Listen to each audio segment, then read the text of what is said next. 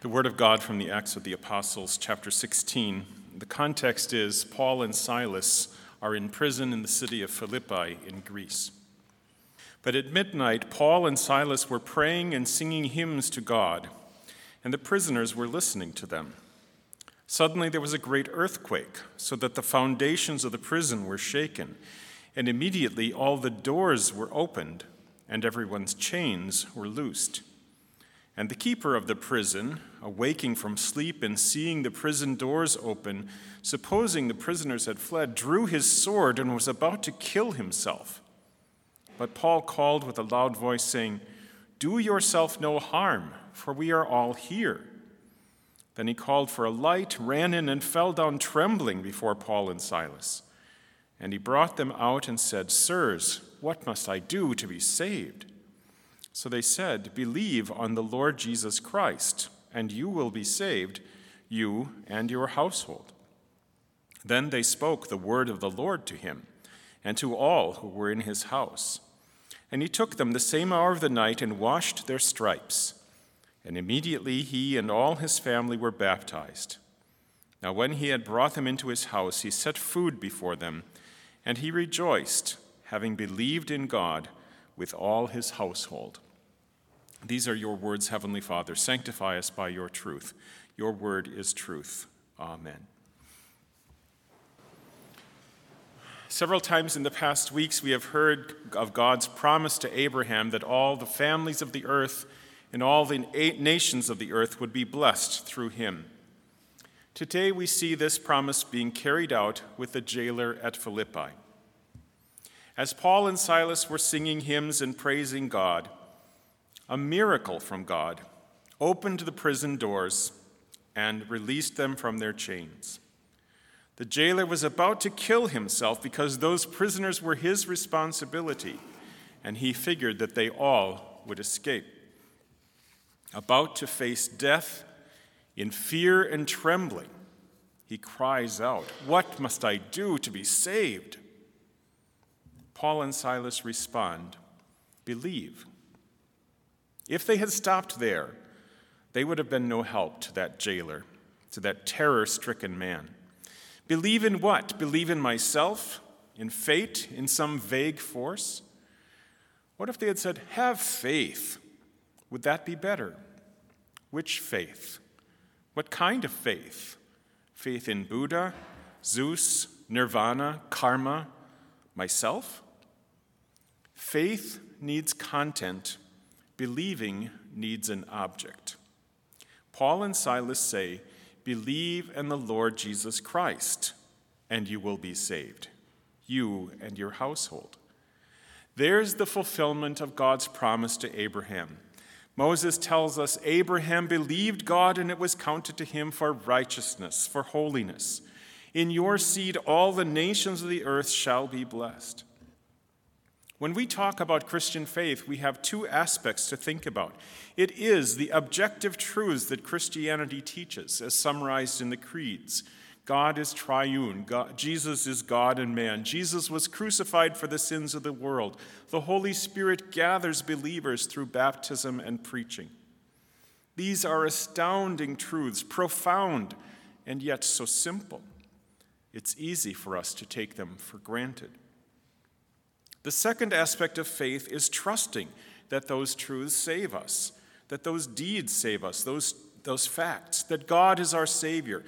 If the truth is to save us, we cannot take it for granted. Paul says, "Believe on the Lord Jesus Christ." That happens only by the power of the Holy Spirit. For in our sinful nature, we reject God. We don't want to know anything about God. We want to rely on ourselves.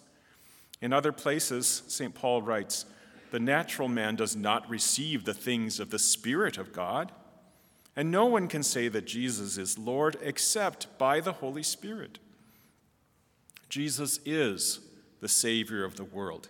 He does all that we need to be saved. We don't help, we can't help, we simply receive. And then we do things out of gratitude and thankfulness for this salvation. Not to earn or merit anything, but as a way of saying thank you to God. And this happens right away with the jailer at Philippi. He has nothing to give in order to be saved. He had probably lived a life without faith in any God or any true God or the true God, without knowing the promises of Abraham. And now when he hears those truths of Paul and Silas, when they're singing hymns and preaching the gospel, they spoke the word of the Lord to him and to all who were in his house. He now is changed. This man had been ready to end his life, and now he gains a completely new life and a new understanding of life through Jesus' salvation for all sinners. His faith and gratitude show themselves right away. Paul and Silas had been beaten with rods before they were put in prison. The jailer took them that same hour and washed their wounds. He cleanses them to help them heal, and he gives them food. The Word of God, the gospel, has this effect. It changes our hearts from self-centeredness to selflessness and doing things for others. This doesn't happen perfectly for us in this life. We Christians still struggle with selfishness and pride and arrogance because we are still sinners. But we are also forgiven saints, so that we are motivated to show kindness and love to those in need. We are motivated to point people to the salvation that is free and certain in Christ Jesus, our Lord and Savior. This jailer probably knew little or nothing about baptism before he met Paul and Silas and heard their teaching of God's word. But through that preaching, he learned the importance of baptism, that it washes away our sins. And Scripture says, immediately, he and all his family were baptized. The word family isn't there in the original. It simply says all that belong to him, all of his.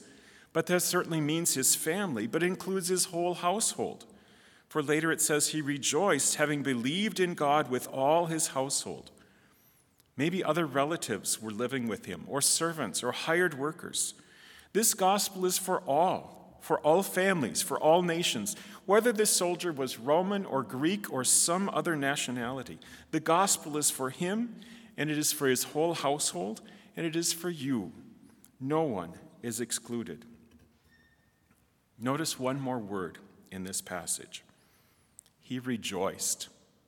What a change, what a contrast. He was so terrified he was ready to kill himself, but through his prisoners, Paul and Silas, the Holy Spirit releases the jailer from his prison and gives him faith and love and joy. He believed in the Lord Jesus Christ. He showed love, and he rejoiced. Paul and Silas weren't singing the exact same words that we're singing in our hymn today, but they were singing the same thoughts.